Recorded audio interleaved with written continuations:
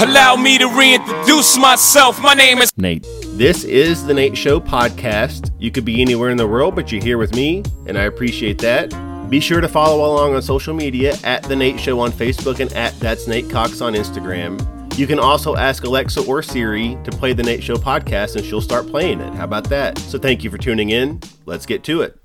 This episode's kind of unique in the sense that, lately when I've been sitting down and talking to people, it's, people that I know pretty well and or they're comedians, and this was neither of those. This was a very talented model and actress, Sarah Grace, and I'll tell you a little bit about, before we get in the interview, some of the things that we covered in this episode, but, these are the last few episodes that the show is going to be ad-free, sponsor-free, no breaks in the middle of the show. You'll be listening to a podcast. I don't know what other podcasts you listen to, but you'll be like really, in tune with the story. Like, be telling a story that you really care about, and then you'll hear like a commercial for a mattress or some dog food or something, and you're like, what? Like, I'm just trying to hear this interview, man. I was in the moment. It's like you were like, it's like when you're in like a romantic situation and something comes and ruins the mood. It's like, what the heck, man? So, I regret to inform. Actually, I don't regret to inform you, but pretty soon that will be an issue that this show has. But I wanted to get this out of the way up front and do a little bit of promotion. February 13th is the Nate Show late night and live show, downtown Johnson City, Main Street Theater. We've got, the next episode that comes out will have a full, list of exactly who's going to be on the show, what's going to be on the show, and there'll be a Facebook event up by then. There's also going to be some things, the next shows after that, by the way, I want to say, are February 26th and March 11th. Those will be Wednesdays, and they'll be every other Wednesday going forward. So that 13th show is a Thursday, Wednesday the 26th of February, and so on and so forth after that. And excited about all those. And a lot of cool things in the pipeline right now. A lot of good interviews and stuff like that coming up for the podcast. But what I'm really looking forward to doing, and a few of you saw that I had a Kickstarter page going, and also there is a Patreon page available, which for people that don't know, that's a crowdfunding sort of thing, and it's like a recurring thing now. I took the Kickstarter down because what I'm going to do is release a video within the next few days. So by the time you're listening to this episode, by the time the next one is out, this video will already be live to kind of promote what I'm doing with the talk show, what I'm doing with the podcast, and what I'm going to be using those Kickstarter and Patreon, the crowdfunding for. I'm not just going to be, buying myself, pairs of Jordans or something like that.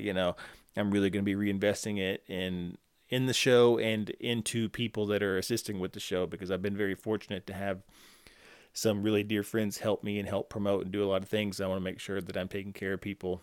So I'm excited to make some announcements on that front in the near future. There's some stand-up comedy stuff coming up. There's actually a gig that I'm really excited about that, that'll be in the middle of February. And again, I'm not quite ready to get the details on that yet. I'm iron a few things out, but it's a major opportunity, and I'm really excited about it.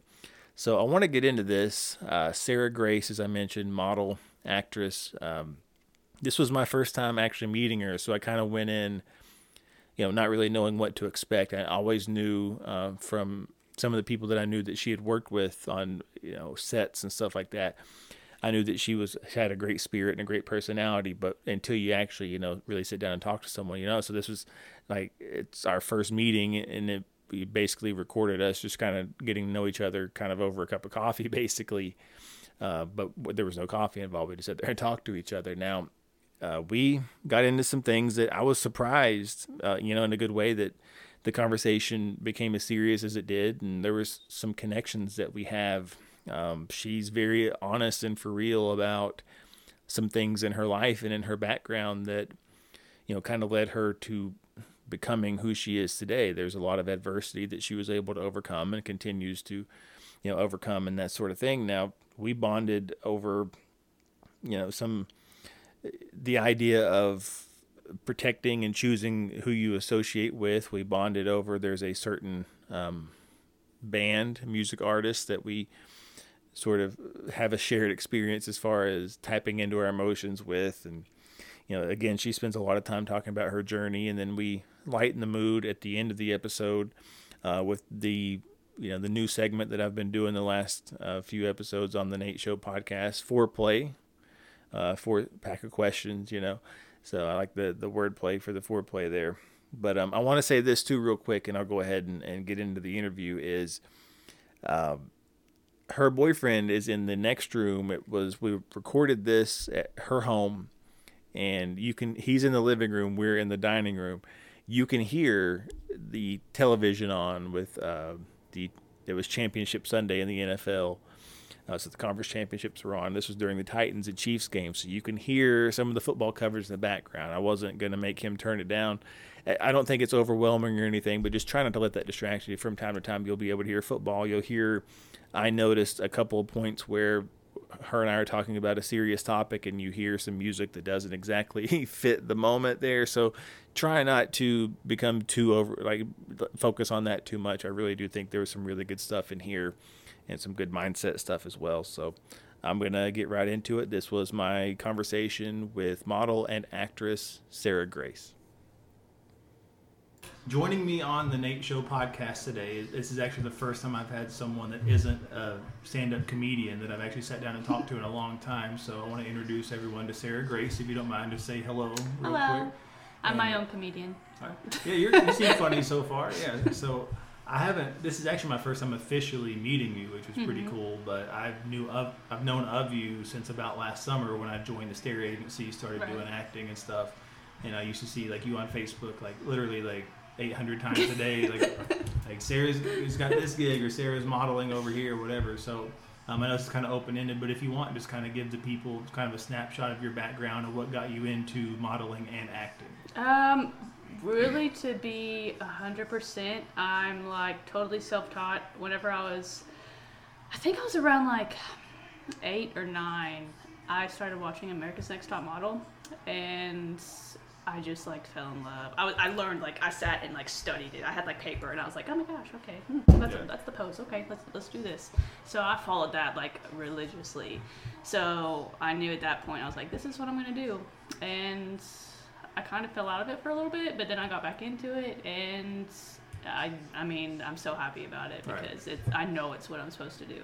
How long have you been doing, whether it be modeling or acting? How far back does this go?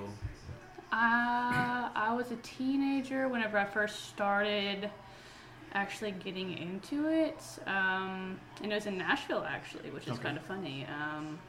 I was probably about 13, but I didn't really do much. I went to a few scammy little audition things, but I never really went through with a whole lot of it. And then we didn't have a lot of money to go and all that, so I stopped. And then honestly, about 2 years ago, I started just okay, you know what?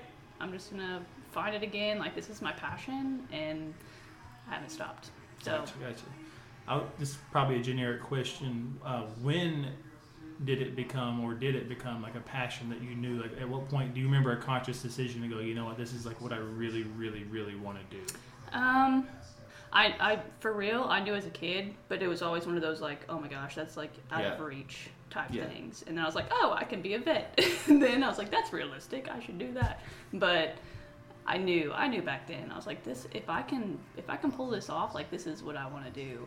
And then whenever I got introduced to Adam at the Stereo Agency, I was like, you know what, this is possible. And it's just, you have to put in a lot of work. It's not easy.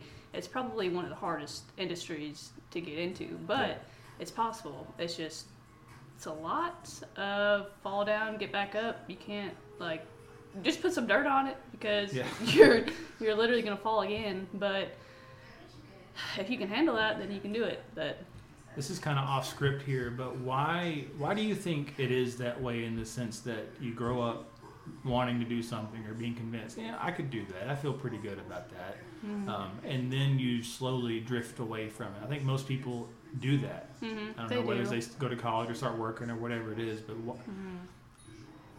one, why do you think that is? And two, how would you advise guarding against that and protecting that passion or whatever that dream is that you have. That's Right. something that I'm very passionate about. Like, I'll be honest, like I listen to a lot of Steve Harvey. Right. That's Oh, all yeah. he talks about all Oh, the time. yeah. He's great. So, I feel like a lot of it is either we get in our own head. We start just believing what we tell ourselves, whether it be negative or positive. It's just, words are powerful. Yeah. You speak and you manifest whatever it is into existence, whether that's, hey, I suck. You tell that to yourself every day. Well, you're probably going to suck. But it's either that or you have bad energy around you, like there's probably people that are either your family or your friends that are probably telling you like, no, this isn't realistic. You should probably go and get this degree, finish this, because that's what they've had to handle themselves. For me, personally, like, I block a lot of that out. I don't really have a lot of friends. And that's kind of the sacrifice I make, because you have to guard your thoughts. You have to guard your own energy, or else you are going to consume whatever is around you. And 90% of the time, that's not positive. Yeah. That's kind of how I do it. You have to stay positive. Mindset is everything. Everything. I've heard that you become like an average of the 5 people you spend the most time with. Mm-hmm. And so that's something that, as you said, that I've had to watch a lot lately, is that I have my friends and people that I'm close with, but there are associations that I've had to distance myself from. Right. Not to make what you just said about me, but just to show like it is what it is. And it's hard mm-hmm. because there's people that I love and care about that I don't go near anymore just mm-hmm. because, they mean well, they're great people, but right. they're not on the same energy that I'm at. And it doesn't make mm-hmm. me better than them. No. It's just that I have somewhere I'm trying to go, and they're not trying to do that, and that's fine. They're doing mm-hmm. what they're doing, and if they're making the best of it and they're happy, then I'm happy. Right, but, exactly. And it sucks because most of the time, it's hurtful because, you care about that person, but you have to care about yourself more than you care about other people. And, it really sucks. It does. Yeah. But, every successful person will tell you, like, that's literally what they've had to go through. And you can't go up without going down. Right. And at the same time, it's like, dang, well, this friend needs my help. What, I need to help them, blah, blah, blah. No. Like, you literally do what you can, but if they can't help themselves, if they're not willing to help themselves and grow, then you just got to learn to part that, because that's a dangerous road to go down. Right. And we've kind of already explored the topic of staying positive and feeding your mind the right things. What in your background led you to this point? Again, I know that's kind of open-ended, but I think you were telling me before we had this conversation that you weren't always like this. You didn't grow up having these sort of positive mindsets or whatever, but you did find it. So what led you to that, and what was that background like, if you don't mind sharing? Oh, no, that's totally fine. Like, I believe that we all, we go through what we do to shape us as people. So I am totally, I'm unashamed. I grew up super poor in a town in West Virginia, and it was in between. It's like Franklin Upper Tract area, if anybody even knows where that's at. Most people don't. But we had, one stoplight, and that's about it. We just got a Subway. Pretty cool, but like Subway restaurant, or yeah. Oh wow. Yeah, Okay. we had a couple gas stations, and that was the coolest thing ever. We can go in there and get some jerky, so cool. No. Yeah. But so literally it was on top of a mountain. My grandmother still lives there. It was me, my grandmother, my mom, my 2 aunts, and then I had 4 cousins. So we all lived in one house. And no men. I had 1 male cousin, and we had no male influence. Our dads all skipped town. It was a really hard thing to grow up with. And then on top of that, it was just super abusive. Women are just, in general, women are manipulative and they argue. So you put a house full of women in there of all ages, they're gonna argue, and it got really bad. There were so many times where I was in kindergarten.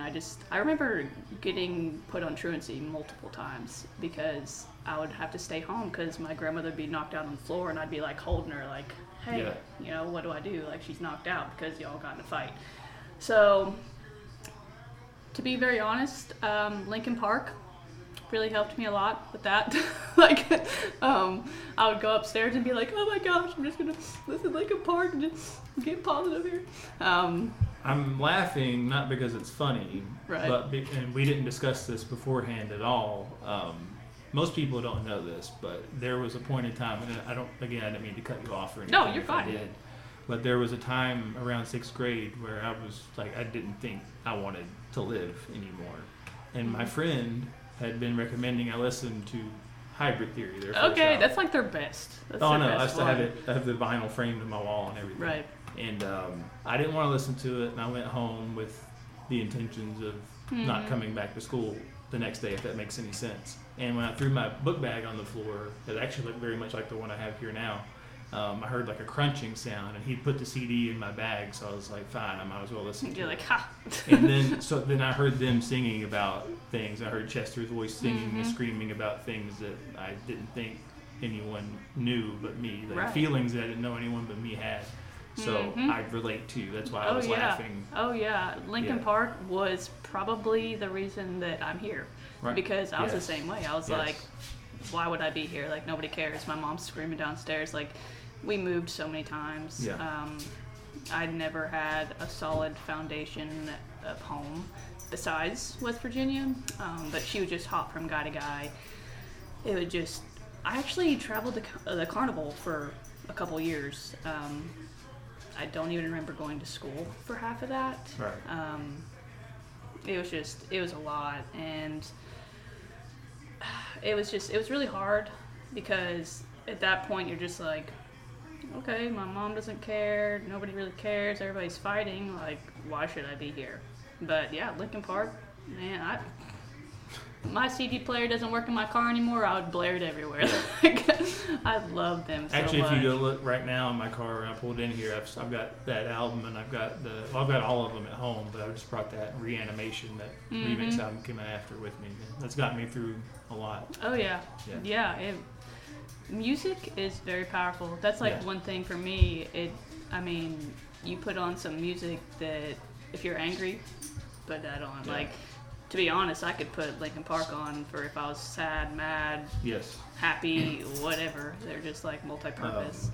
Chester's death is the only time ever that a celebrity death has ever affected me. I see people on Facebook all the time. They're like, "Oh, so and so from this band or this actor passed away," and it's like it's unfortunate, but I'm never emotionally invested. But with him, I was like a wreck at work. I remember seeing the news at like 1:30 in the afternoon. I had to work 3 to midnight that day, and I was just.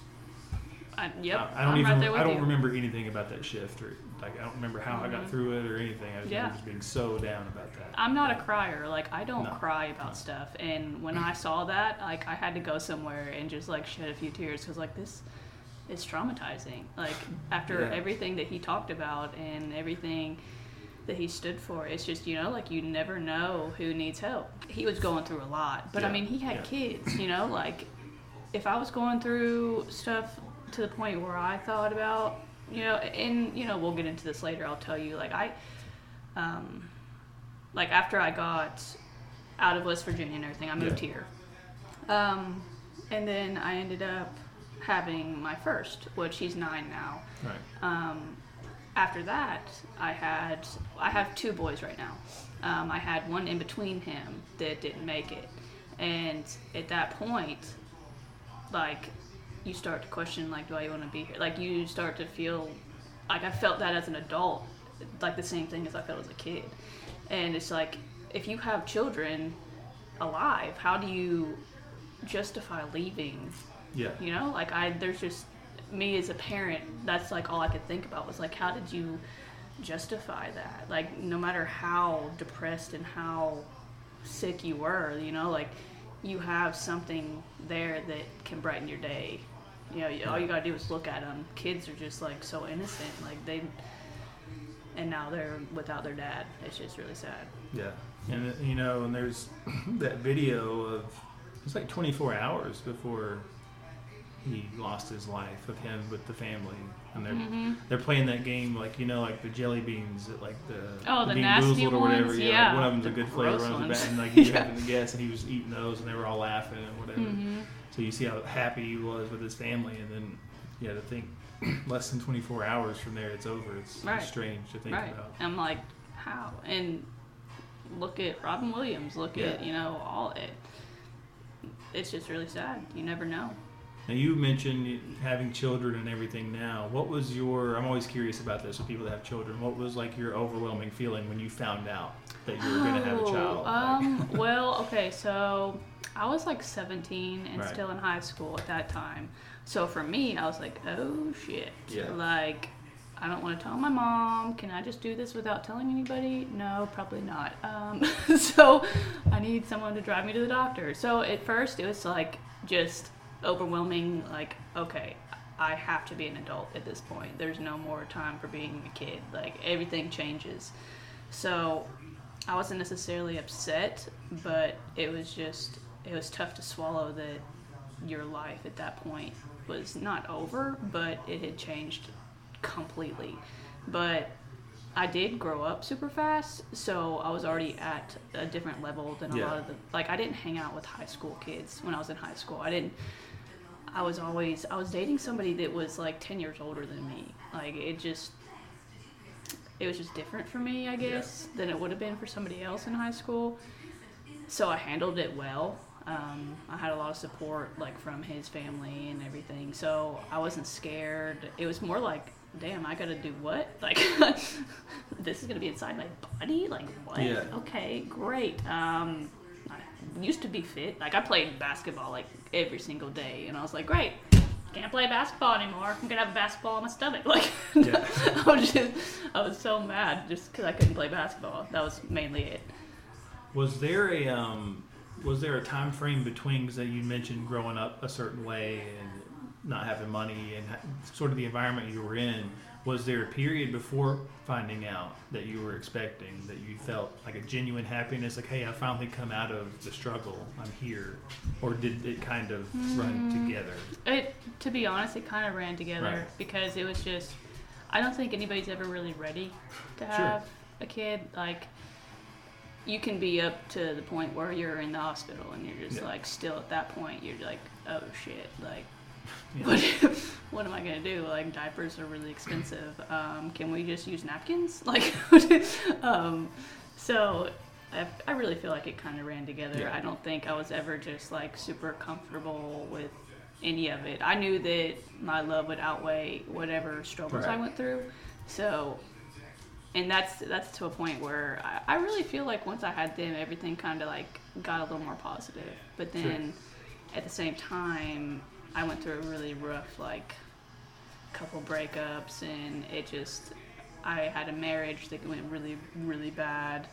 I got stuck in government housing for at least 2 years, and you just think, like, am I ever going to get out of it? Like, I just kept on thinking, like, I'm exactly like my mom. Not to be, like, rude, but that's what we lived in. After we left my hometown in West Virginia and finally settled down somewhere, it was here, but it was government housing. It was either a trailer, and then we went to government housing.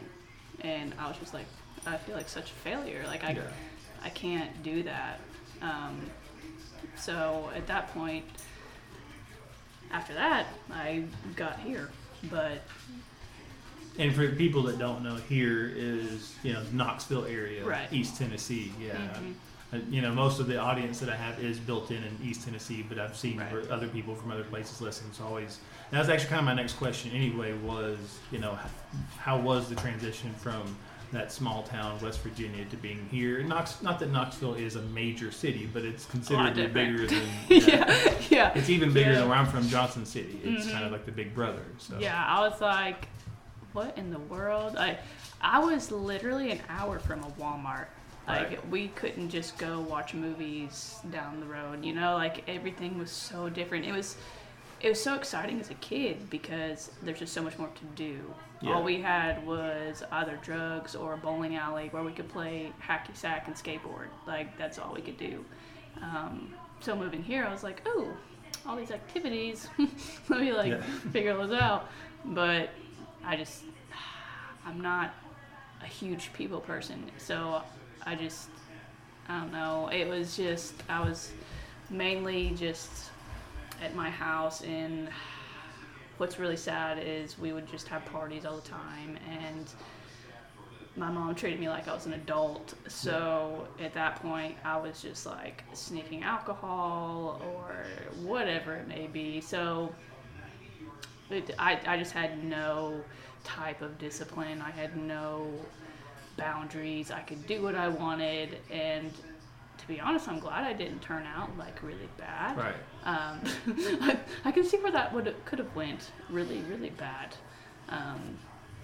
But I feel like it was almost just, it was a culture shock, but at the same time, it was more just like a free range. I was allowed to do whatever, and which is, I guess, every kid's dream, but at the same time, like, it wasn't too great.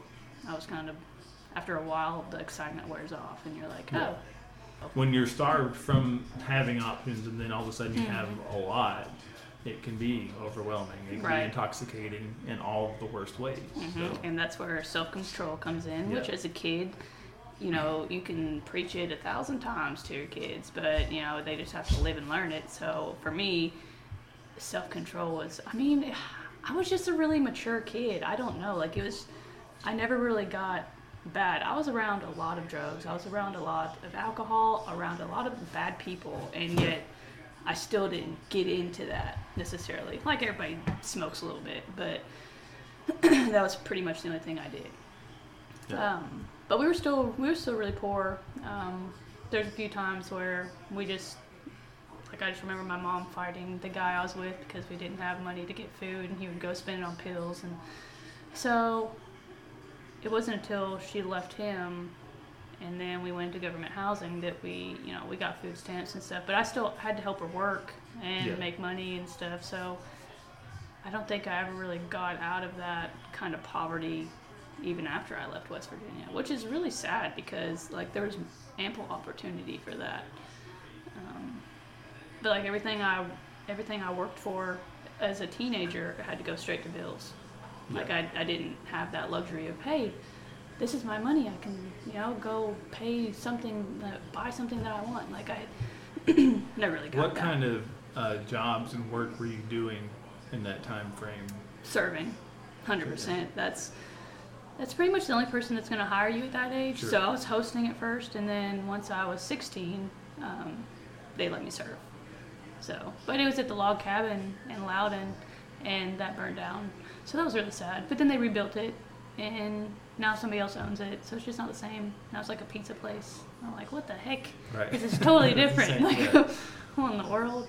So you have, you go through all this, find out you're pregnant at a young age, 17. But obviously, kind of fast forwarding to now, you're well adjusted, have a good attitude. What did that look like, though, and how did you start becoming sort of the person that you are and are becoming now? Where, a lot of people here, you just got to stay positive. It's like, okay, yeah, but how? Like, well, I made things happen in my life. Okay, yeah, but how? So I know it's kind of a vague question, but what did that look like for you as far as finding different influences and positivity and things in your life to make yourself better and your environment better? Right.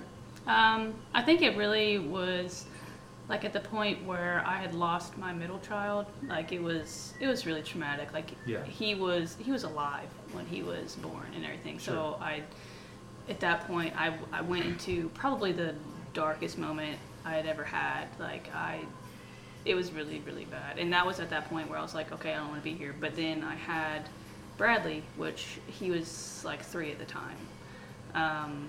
And I was like, you know what, I can't do this. I can't let him see me like this. So at that point, I completely 360'd, and I was just like, screw this. Like, no, like, I'm going to, you can't do it if you're not willing to do it. You can sit there and you can be stuck in that rut and justify that because of all the bad crap that you went through, which, everybody has a story. Everybody has struggles every single day. We all have a past, but the only person that can get you out of that is yourself.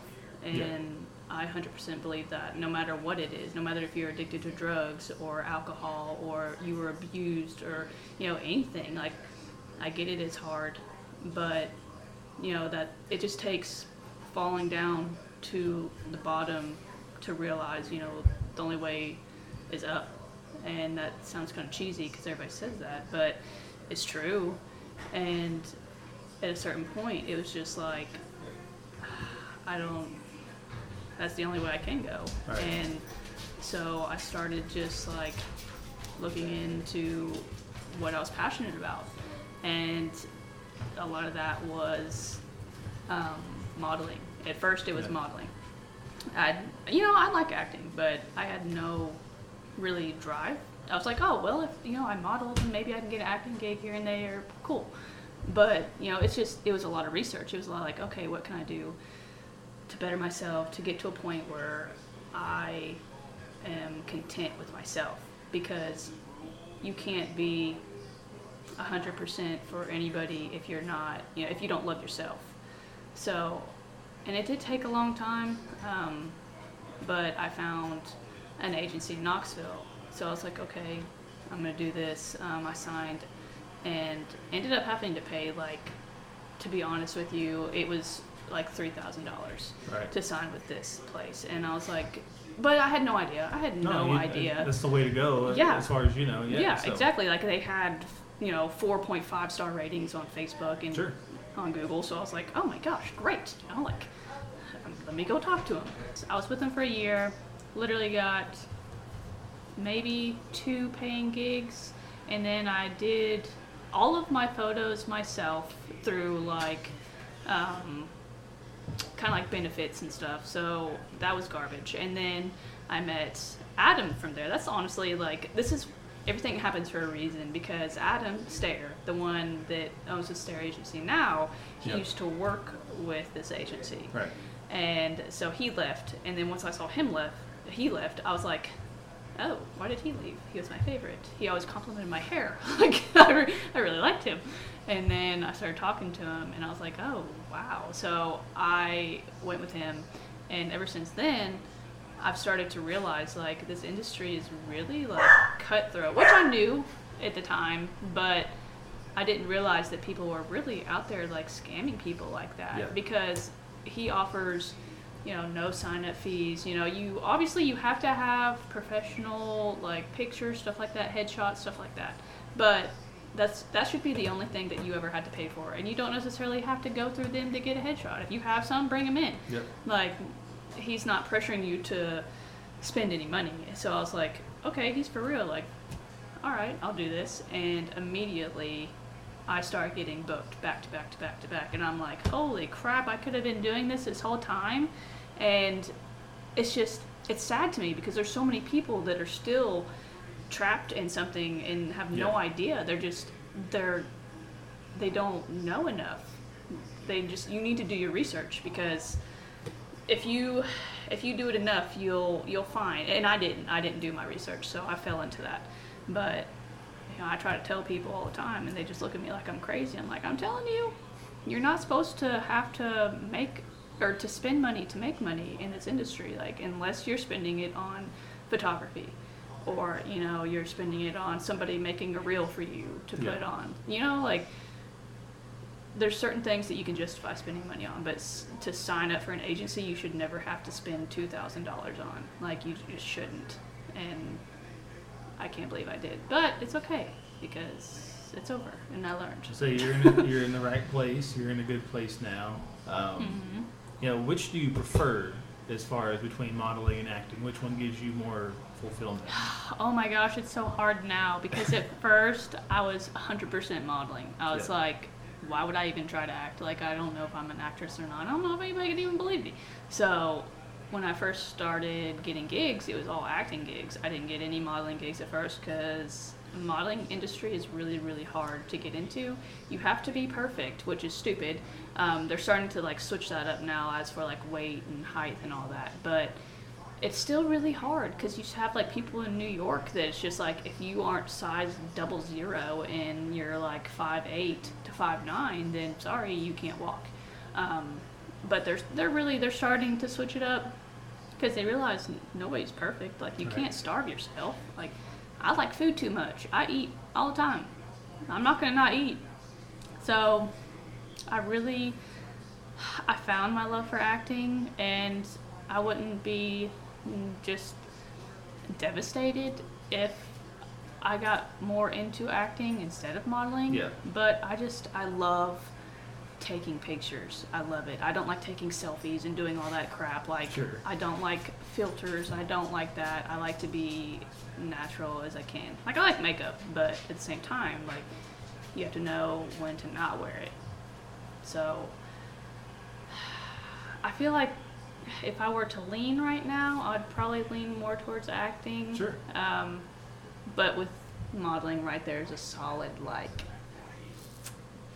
runner-up. No, I get kinda. it. I mean, like a year ago, I started doing stand-up, and I've already kind of shifted my focus from that to doing more stuff like this, like conversationally, and then doing like the late-night talk show I'm trying to do in Johnson City, like doing that format. Like I still Right. love doing stand-up, but like this sort of stuff gives me more fulfillment. So it's cool that your taste can kind of evolve and all Right. that, and you've kind of found your thing that you really like. So and we don't have to keep going back to this, but what was the time frame? So you had the loss of a child.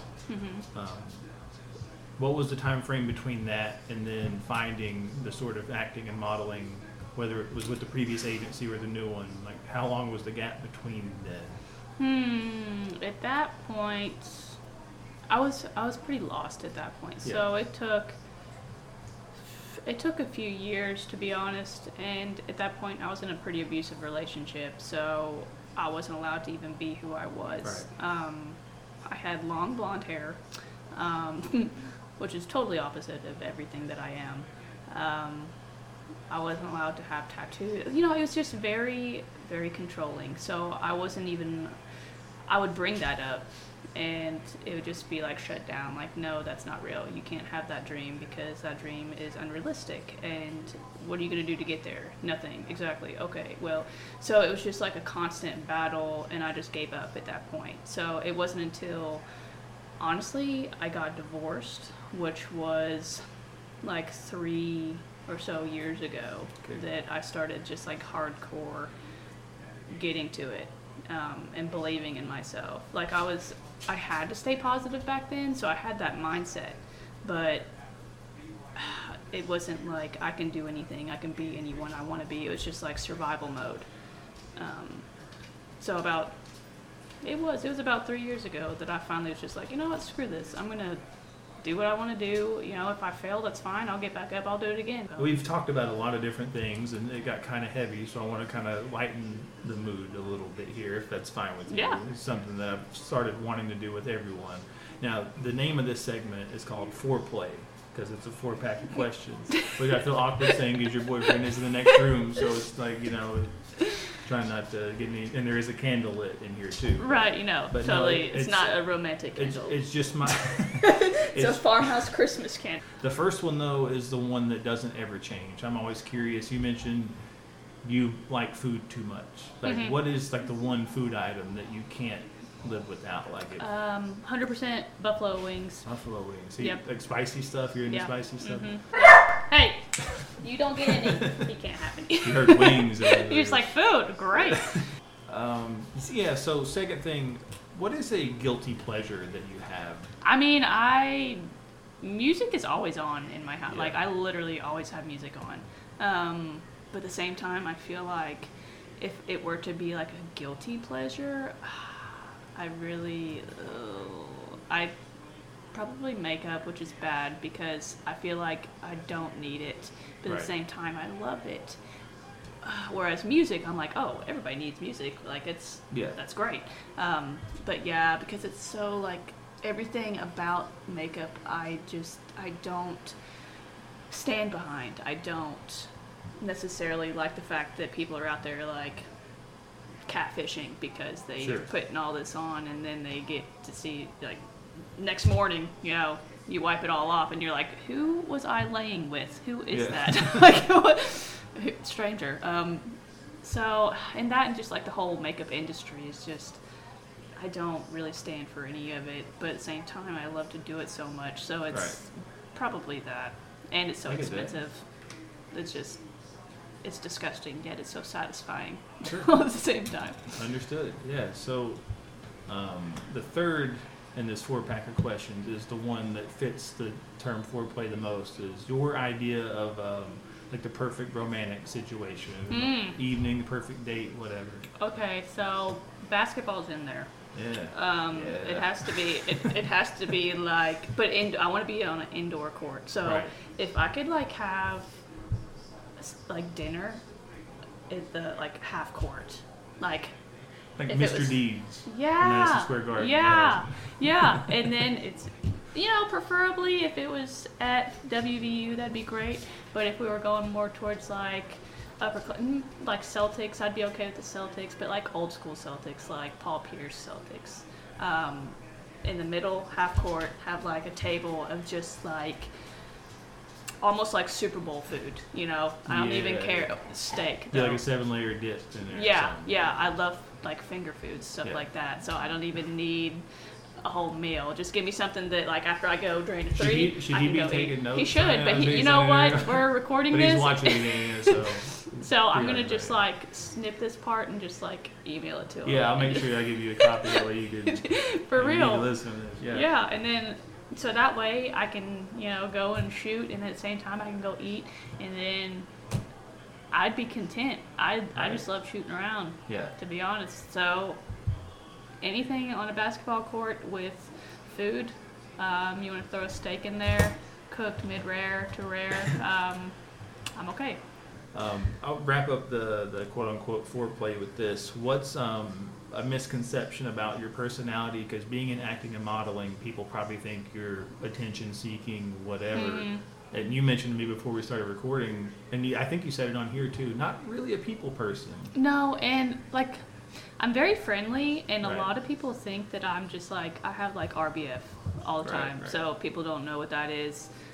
Resting bitch face. Like, it's a common thing, and I get that a lot, like from people, because my kids play sports all the time, and not a lot of moms will talk to me at first, and then they start realizing like, hey, I'm not rude, I'm not evil, like, you can talk to me. And they're like, we really just thought you were just rude and a bitch, so we didn't talk to you. I'm like, I'm really not. Like, I'm not. It's just, I'm not the type of person to go and just start a conversation. If you come and talk to me, yeah, I'll be your best friend. But I'm the type of person where if I'm your friend, I go all in, and I'm not like just like a half-ass friend. So I don't have a lot of friends because I don't have a lot of time to put that in there. And so that's kind of like, I guess it's just that people just misunderstand that I'm not as rude as I look, which it's okay. And that's really all that I get. I don't get a whole lot. I get a lot like, because I used to have this haircut when I was really young, and I forgot about it for a long time, but it was shorter and I would spike it up. I wore like cut off starter t-shirts and all this stuff, and everybody's like, you're gonna grow up and you're totally gonna like girls, and I'm like, so what if I do? So I get a lot of that now. Like, I get a lot of typecasting, where I've even gotten casted as a boy once just because of my hair, which I got paid for it, so I don't care, but it really doesn't bother me. I really don't care. When was that? It was on Mark of a Killer. I was a hunter, but I didn't know until I got on there that I was one of, like, the son of. That was fairly recent, wasn't it? Or no, am I thinking of? Well, it's all been semi-recent. It's been within the past year. Yeah. Because I don't know. I feel like I saw that and I was confused by that. I was like, yeah, whatever. You might have saw. You get paid for it. You get paid for it. Right. I was like decked out in camo. Yeah.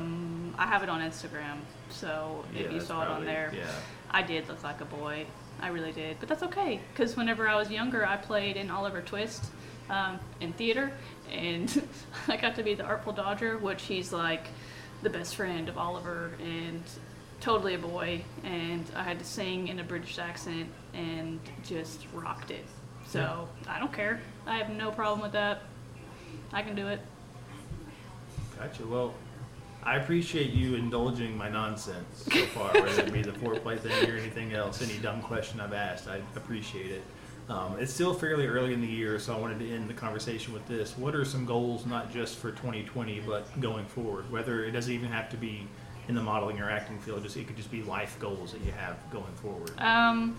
100% consistency. I feel like no matter what I'm doing, I need to be consistent doing it, or else you're not going to get results. So that's all on me. That's just, if I don't do it, nobody's going to do it for me.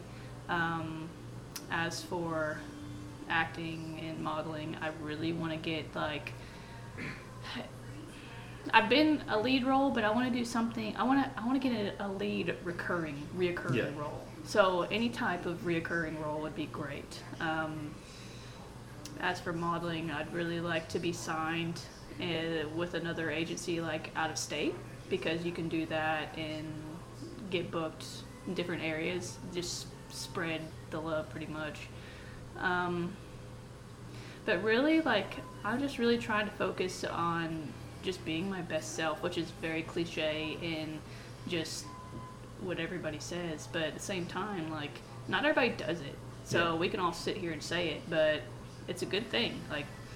You need to be your best self and live your best life and do what you can to better yourself, because nobody's going to do it for you. And I want to be, not even just for myself, but for my kids. I want them to have what I didn't, and if I don't go out and do everything that I can in my power, then I can't say that I did all that I did. So that's all I want to do. I just want to, no matter what it is, I just want to go 100%. I want to be consistent and make sure that I'm doing everything in my power to get it done. So that way I don't feel bad about it when I lay down.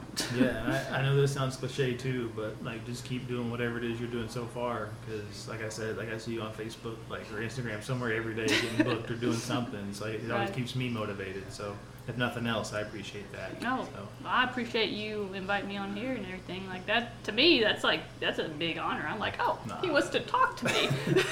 That's cool. No, you're doing big things, and if nothing else, I've picked up on just also from your post, the kind of attitude and personality you have, and I think that's respectable and admirable. So I wanted to sit down and kind of get to know you a little bit and have the audience, that's growing, get to know you a little bit too. So I thank you again for joining me, and if I ever put together the Nate Show basketball team, I'll make sure I call me right away. But don't tell anybody. Just they'll think that I'm a girl and I can't shoot. Right. So just use that at first. The first couple games they might not know. I think you'll be our best shooter. I can feel it. So that'd be good. But yeah, thanks again, and hopefully we can sit down and hopefully we'll end up working on set together. Oh yeah, it's just a matter of time. All right. Well, again, good having you, and we'll talk again soon. All right. Thank you. Those of you still sticking around, I definitely appreciate you listening to this episode. I really enjoyed that conversation with Sarah.